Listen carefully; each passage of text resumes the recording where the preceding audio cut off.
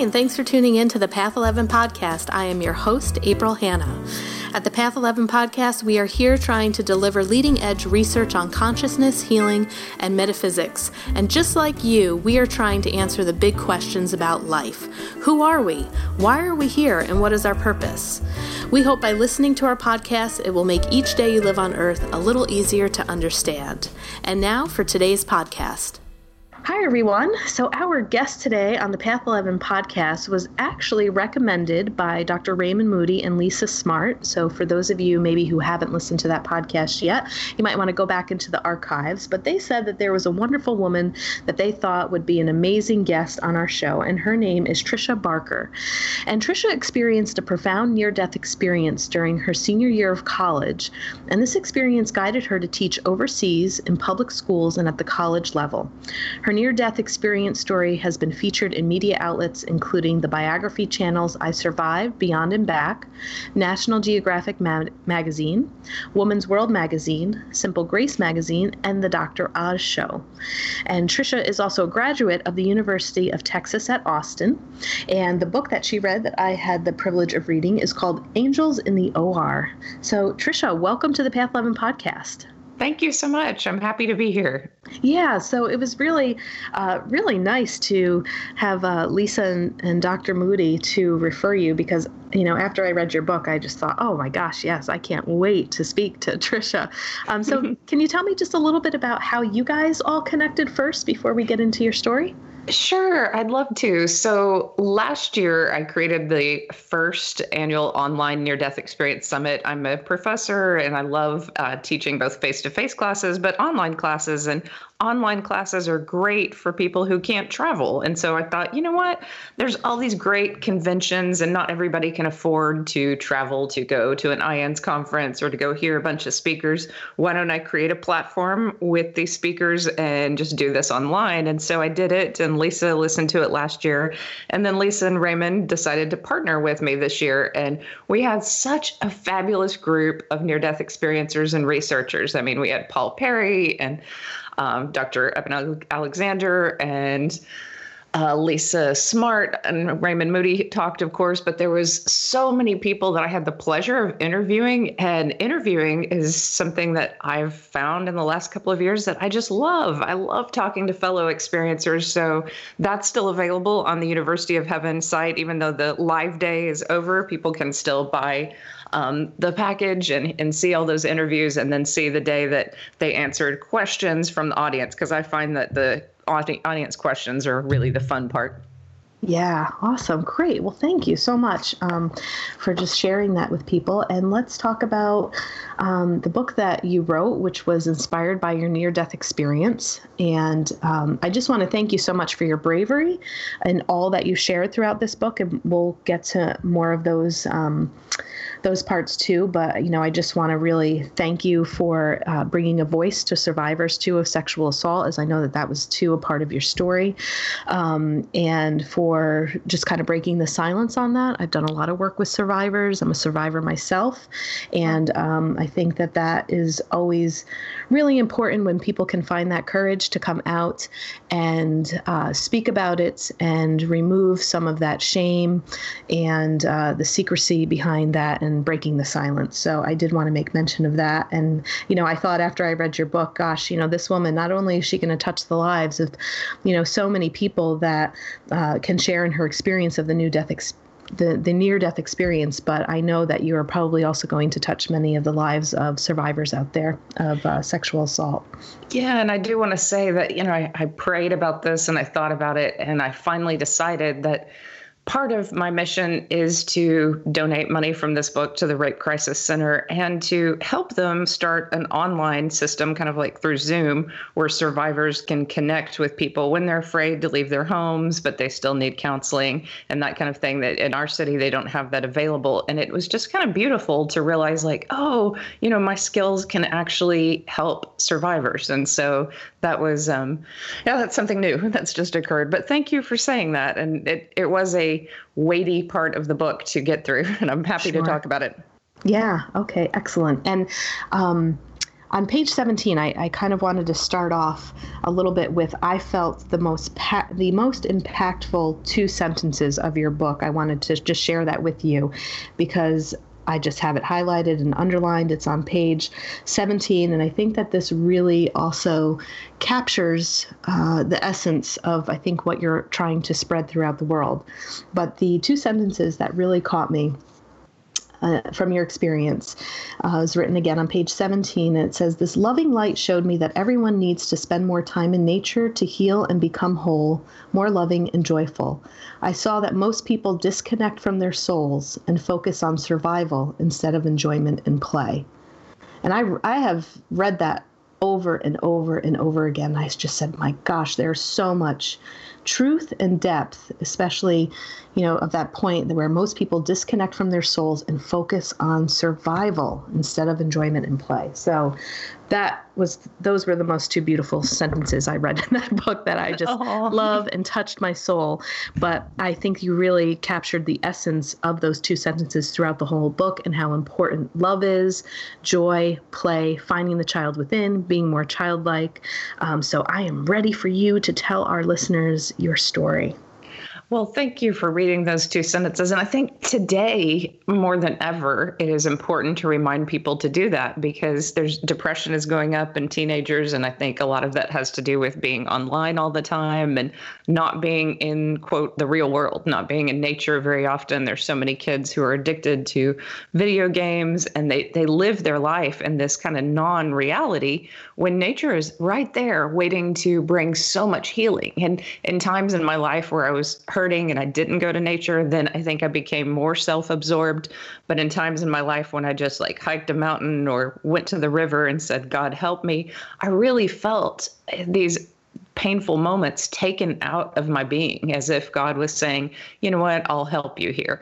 And I think more people really do need that reminder that, hey, what you're going through, it can be healed and changed and transformed if you make that effort to go to the spiritual source and go to nature as this great metaphor, because nature does teach us how to be natural and heal. And I think healing is our natural state. Yeah. So why don't you begin to take us back to that time when you were in college and got into this car accident, which led to your near death and your full body recovery, and then your teaching, and then what you're doing now. Yeah, I'd be happy to. So I always tell people who have heard my story to go ahead and connect with the energy. And if you haven't heard it, then these stories are, I think, magical glimpses into this realm where we do not die. And that was what I was agnostic and I was a college student and I deeply feared death. And I thought, yeah, it would set at different stoplights and sometimes it would hit me. Someday I'm going to die. And I thought, oh, I'm going to be nothing after I die. I'm just going to go into the earth and that will be it.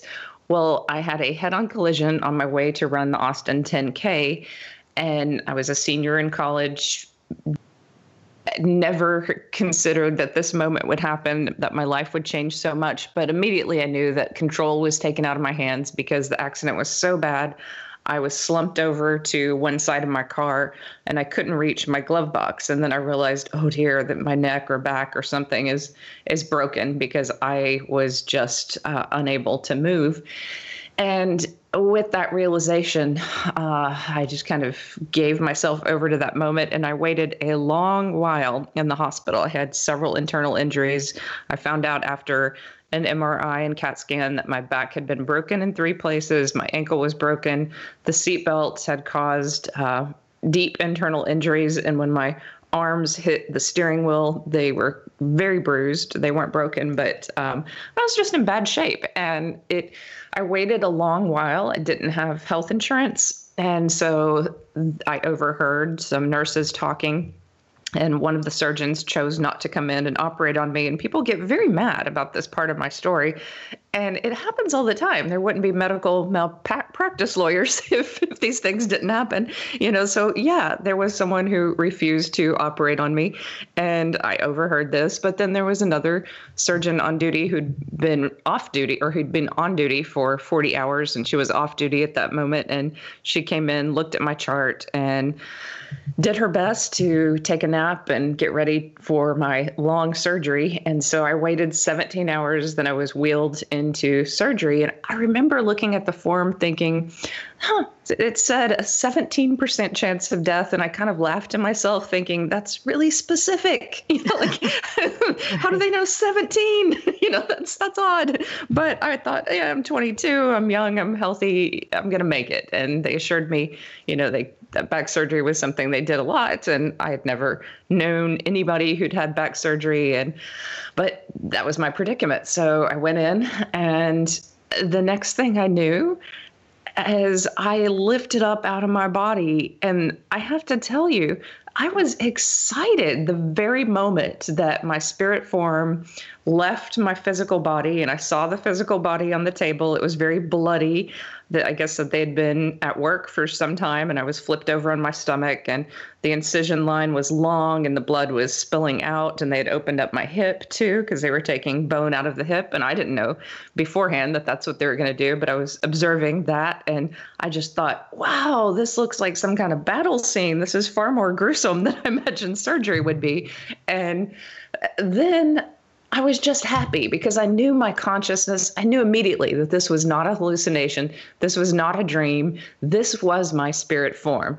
And I know that, people argue all the time that this is the brain shutting down, but I've had hallucinations, I've had dreams, and then I was in this realm, which was a consciousness beyond anything I had experienced in the body. And I was kind of connected to the people in the room. I understood that they were working hard on me.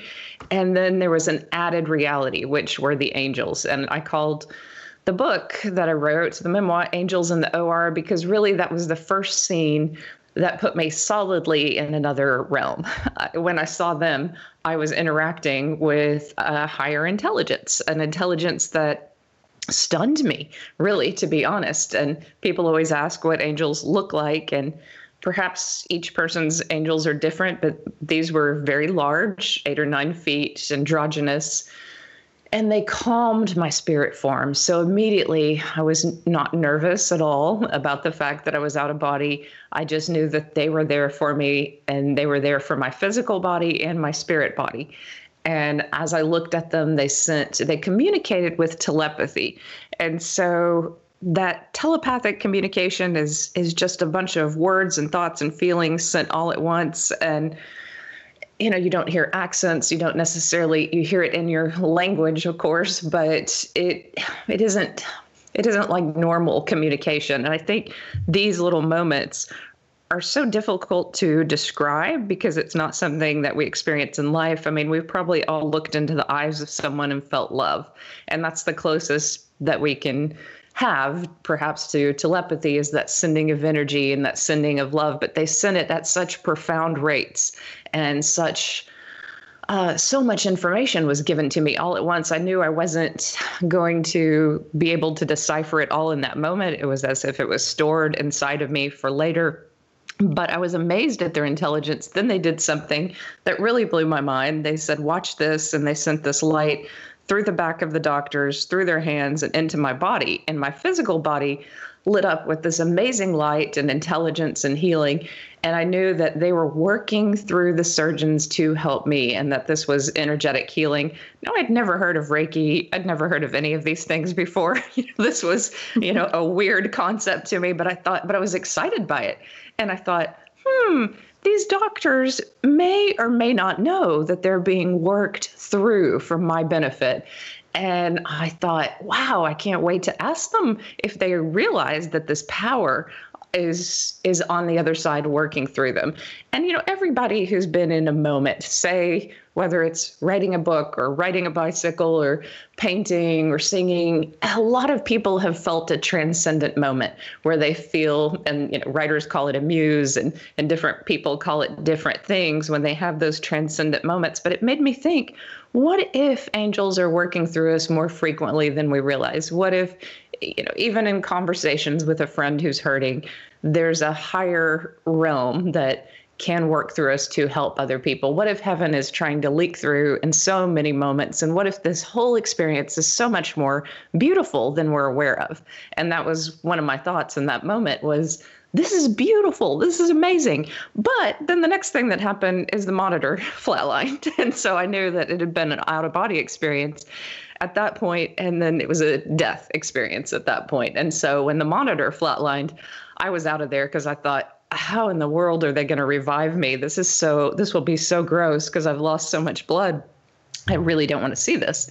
And so I left the room, and I had what many researchers love in a near-death experience, and that's veridical perception. I had a moment where later it was verified that this indeed happened. And I think it's important why it happened. I didn't know why at the time, but I saw my stepdad getting a candy bar in the hallway. And later, my mom and dad said that he came back in. And at that moment, they had both fallen to their knees and were praying because they were certain I had died. So I do believe there is a spiritual, biological connection between parents and kids and, family members, even a psychic connection that they aren't aware of. But my parents knew that I was dead in that moment, and they were praying. And then my stepdad came back in, offered this candy bar, made a joke, and they all laughed and went on. And my actual death experience was 2.5 minutes, so it was very short. So perhaps just in that time where I'm experiencing things in wild realms, my parents are just interacting with my stepdad over this candy bar. But I saw it, I knew what kind of candy bar it was, and I thought, oh, he's a health nut. It's strange that he's getting it. And then kind of moved on. And my spirit flew over Austin, and I had the beginning of that oneness experience, which is so beautiful. And many people have probably felt great peace in their lives or deep connection to other people, almost as if our hearts are one with everyone in the world.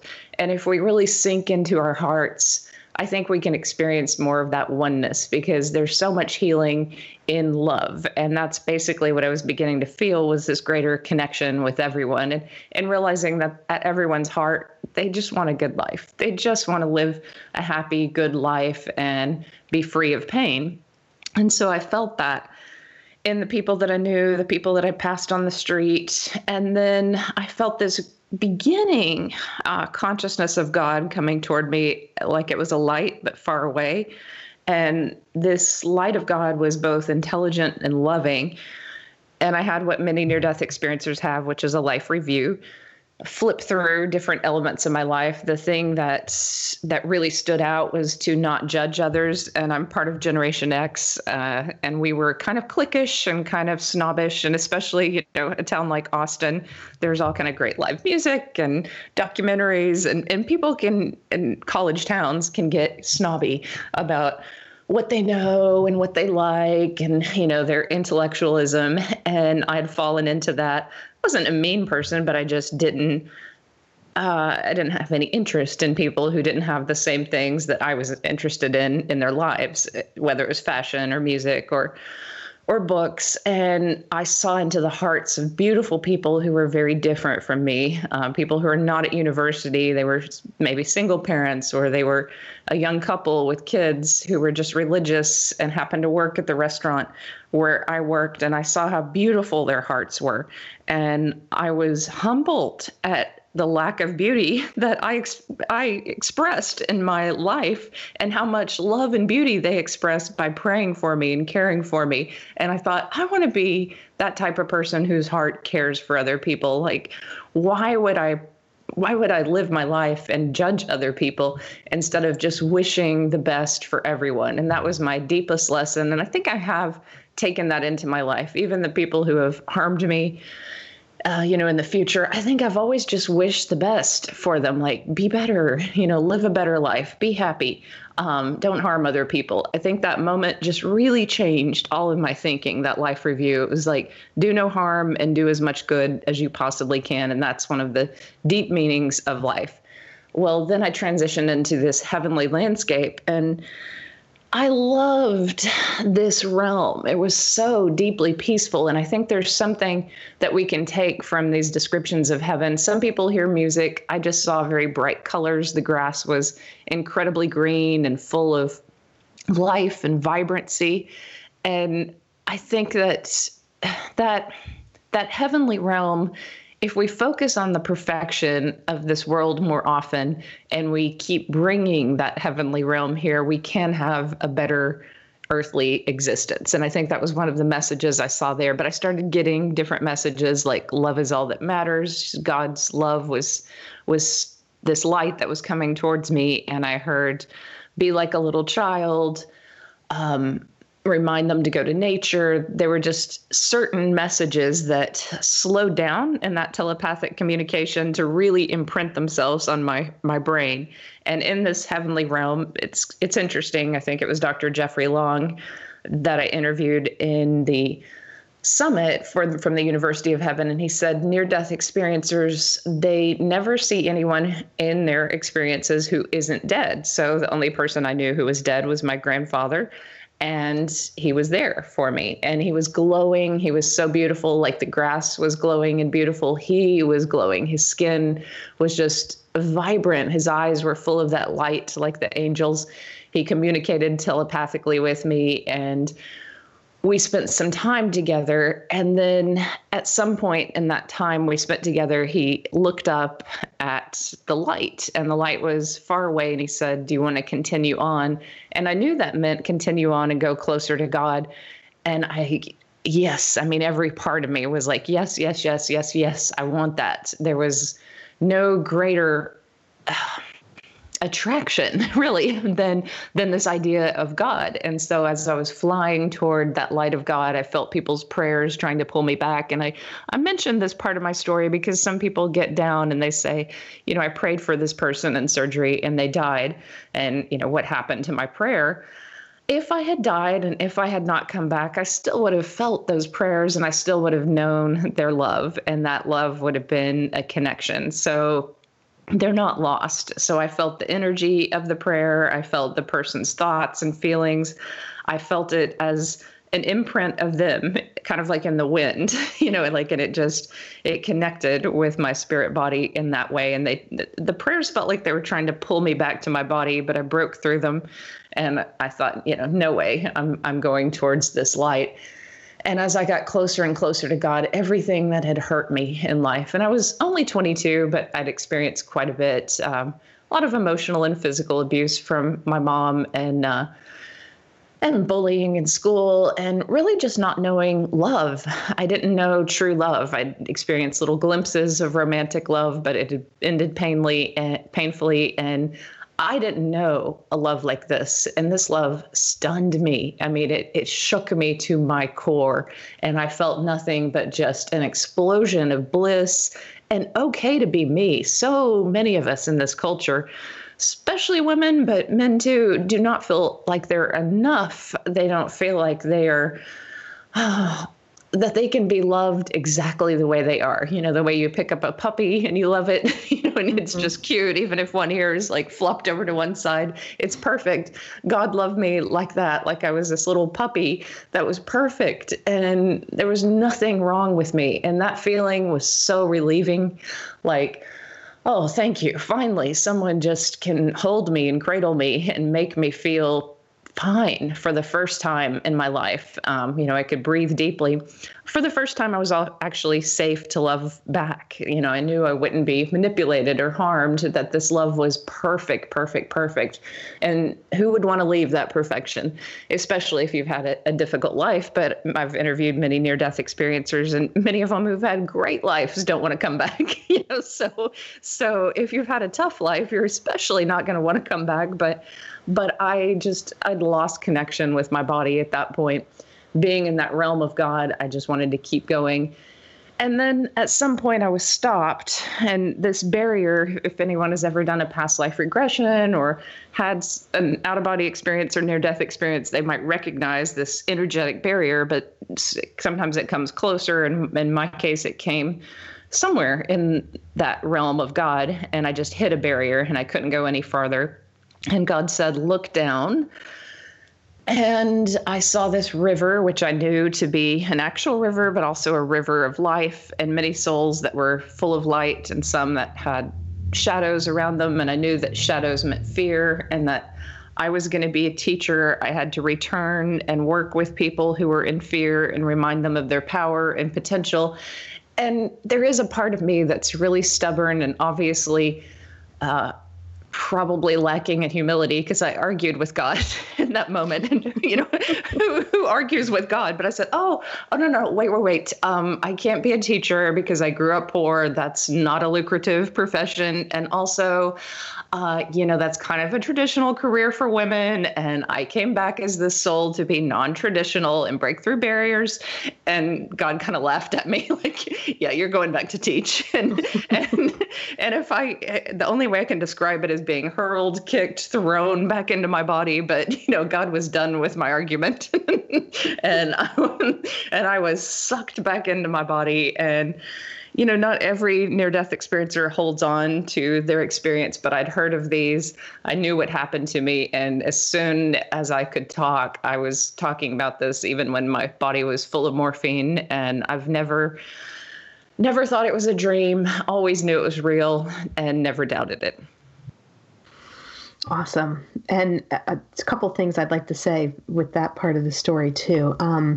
Another thing that really touched me was when you were describing how you felt those prayers. You're the first person that I've actually ever heard somebody say that, reading it in a book, of really feeling the power of prayer. I think anyone who has prayed and there's been wonderful outcomes, miracles, whatever the case, a lot of people know that prayer does work, that there is truth to it, that it's a vibration. But I thought that was so neat to hear, that you could actually feel the energy and the resonance of what was being directed towards you. Yeah, it's comforting, isn't it? And then that, if someone is dying, that they will get that moment where they feel your love for them, that it's real, and they get to carry it with them. Yeah. The other really interesting thing that was validation for me was the way that you described the angels working through the doctors. So being an energy healer, I have always seen angels working beside me. And then I found a teacher that taught angelic Reiki, and there was a whole, transmission and attunement to be able to do that. And I remember her saying before she came to my studio, she goes, "You're going to learn how to work with the angels in a totally different way." And she said too, before I worked with the angels and got the attunement for angelic Reiki, she said the angels would always be by my side. But now when you go through this training, you are going to feel them kind of come in behind you and work through you. So cool. Before she came, I was like, okay, well, why don't I just set the intent? If I just intend to work with the angels this way, why do I have to go through this training? But I couldn't feel it. I couldn't get them, even though I was like, okay, angels, come on, just come work through me, do what she said. Then I went through the training, and, we were provided these like 45-minute long attunements for like a full weekend. It was really intense. And that is exactly what I feel now. And so when I was reading that and picturing it, I'm like, yes, this is so true. I know what this actually feels like, because I have felt them work through me and understand, that connection. And I too, and with the angels that I have seen, they are that tall. So that also gave me validation as well, because I remember during this Reiki training, I saw angel step in behind her, and she grew. And this was like one of the largest angels I had seen. And it was exactly what you said, like 8 to 9, maybe even 10 feet tall.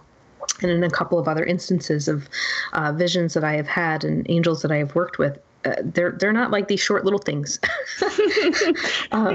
Yeah, I love that so much. If you could see me, if this was a video, I'm like smiling from ear to ear.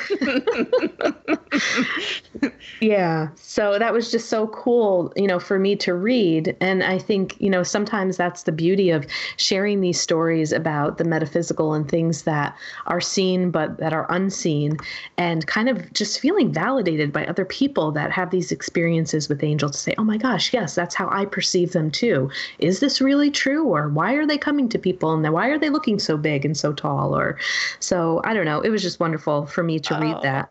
I love it. And I love the fact that more and more people, and I've heard of Reiki workers who are going to hospitals now and assisting during surgery. So they'll stay, in a waiting room or somewhere near where the person is being operated on and send more angels and send more healing light as that happens. And I know people now who've read my book and have asked for angels to be there with their surgeons. And that is something people can ask for is, hey, go ahead and work through my surgeons, go ahead and work through my practitioners. And whenever I've had, any type of healing or any type of work done, I always ask for the angels to work through that person and to work through me in the classroom. So it's beautiful. It's just, I think it's so encouraging, like you said, that we're all validating one another in this and learning from one another. Yeah, and I think you also bring up such an interesting point where we really probably can't even grasp all that really is going on through us, from that ethereal realm, from these guides, from these angels, from God, from the universe. I mean, I think you're right that that energy is, probably working through us so much more than we actually know and realize. And, people who are trying to live consciously and, like you said, hold on to love rather than judgment and, try to do as much good as they can in the world, may be a little more open, receptive, or can see it and feel it a little bit more. But I bet that there's just so much going on kind of behind the scenes that we don't even know is happening. Like you said, you could just be having a great talk with a friend. And how do we know that those words aren't being given to us from a higher realm? Because that realm knows for sure what that friend needs to hear, and they will work through us to be able to deliver just the perfect thing at the right time. Exactly. And truth is calming and it hits the soul in a way that puts us at ease. So I always remind people to look for the energy of something that gives them great peace or inspiration or enthusiasm. That energy is what I became very sensitive to after the near-death experience. So whether it was a church or a spiritual group or whatever the case, if the energy was one of love and great peace and support for the community, then I was all on board. Like I could walk into a country church, a traditional Christian church, and if there was love and light and the angel's energy there, I was like, yeah, let's sing, or I could walk into a meditation group in California and be like, oh, it's here too. Let's meditate, Right. So it's the energy is the key. Yeah. So let's move in maybe to like the second part of your story, which is, kind of coming back, you get called to teach, you move into the teaching profession. And then you also have a moment too, where you're getting called to write this book and then, move once again, I think, into a different capacity of what you're doing now, which is still teaching. But kind of talking about how this has transitioned to where it is today. Yeah, so it was a long transition, 25 years, and I still do work as a community college professor, but I've been in education for 25 years. But 5 years ago, I was so stunned when I got this message from God that said, your mission is done. You can do what you want. And my first thought was like, good, I can just go to an island and sit on a hammock and do nothing. And you're just going to take care of me because I've been such a good servant. And God was like, no, you're going to have to apply the lessons that you've learned from teaching to help the world in any way that you want to use it. And so I was stunned. Many near-death experiencers don't come back with an exact mission, and I was kind of happy. Like at first I balked at the idea of being a teacher, but the minute I got in the classroom, I knew the other side was working through me. I knew angels were working through me to help students, and it was fun. It was just joyful, and I think my disconnection from the physical disarmed them at times. And, because I could see their judgments about me thinking, oh, this lady came from privilege or whatever, just based on the way I look. And then I'd tell them about my life. I'd be compassionate to their situations, and we just have a great year most of the time. There was just magic in the classroom. And so whether I was working with junior high students, high school or college kids, I loved it. And when I was kind of freed from that mission, I didn't know what to do, but I thought, and this is going to sound really weird, but I think you'll understand me. I thought, I'm going to write this book because someday I'm going to be dead and I can communicate with spirits in the beyond. And what if I'm dead and I saw this young teenage boy who's really lost picking up my book, and he's going to hear me on the other side, and I'm going to help him in his life. So maybe he's going to be a medium, and I'm going to be his guide over there. I just kind of knew that the book, if it stays in, like Half Price Books, 50 years from now, someone picks it up, I know I'm going to be his guide. And I thought, oh, that's so cool. I'm going to do that. And if the book, these near-death experience stories, if it touches someone, if it gives them more faith and more joy and more hope and healing, then great. And, I did it with this kind of free-spirited, okay, let's just go. And I think it's a good lesson for all people, because stepping out with that kind of playfulness and joy is the first thing to do. But then you also face this world, and you face a lot of criticism and rejection. and I was rejected harshly by some publishers, to be honest, and some agents. They were horrified that I combined sexual assault and the things that I wrote about in this book with a near-death experience. And I said, well, you know what? I didn't have a near-death experience as a privileged person who was middle-aged. I had it as a young woman in this culture, and I had a profound spiritual awakening, but I also still had to walk through this culture as a young woman. And that's worth writing about. I'm sorry, but it is. It's how do you combine the idea of this profoundly spiritual experience with the tougher elements of this culture, and then how do you bring healing to them? And that's the ultimate goal. So no matter what someone's been through, like my situation is specific to me, but everybody has pain. Everybody has a broken relationship, or a family member that's hurt them deeply, or, a wound that brings them to their knees, and they go, why am I here? Why have you done this to me, God? We've all felt abandoned by God at some point in our life. And what is the healing from that moment? And I think the other side in this near-death experience gave me tools to heal some pretty profound wounds that some people take to their grave. There are plenty of people who never get over child abuse, never get over sexual assault. And I'm not saying I'm 100% over it. I'm just saying, wow, there's been so much profound healing.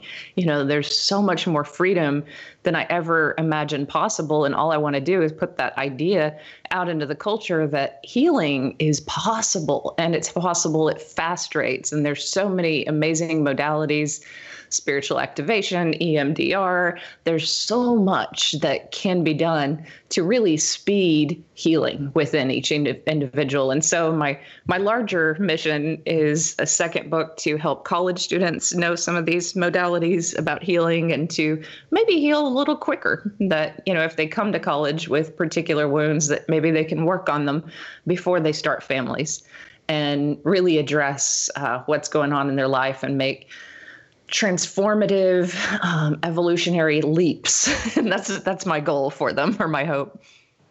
Yeah. Well, and, I think the other thing that's really relevant about you sharing, part of the stories of your life after this near-death experience is, I don't know if people just assume that people that go through a near-death experience are then just ultimately protected by life. It's like, oh, okay, you've had this awakening and you've met God, or, you understand the purpose of life, and then nothing bad is supposed to happen to you just because you've gone through a near-death experience. It's like, no, you're still here having a human experience with more knowledge, but that doesn't mean that life just kind of stops interacting with you. And I think it makes it, I don't know, just more real that you still were going through things on your journey. Just because you had this near-death experience doesn't mean that the journey kind of stopped and giving you other challenges to move through. Right. And, I've met many people in the military, and they don't talk about them too often, but they've had near-death experiences, and then they're thrown back into battle. They're still going to get shot at.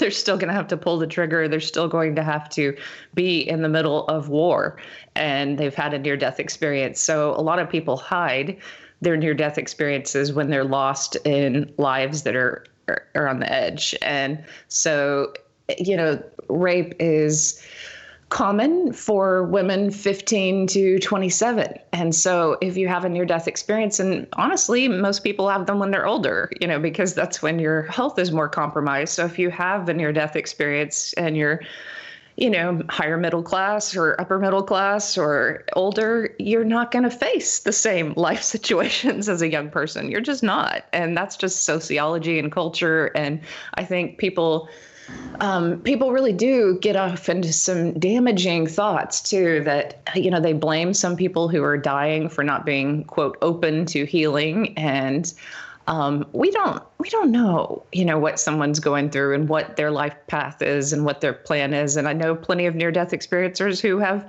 died too. So, it doesn't protect you from death or from harm, like it doesn't protect you from everything. What it does is it makes you more aware. And I could have learned more tools, as I look back. I could have continued with manifestation. I could have, there are certain paths I could have done that I could have worked with my consciousness a lot more. But I'm not going to blame myself for being young and silly at times and just lost in this culture. I think that's still going to happen.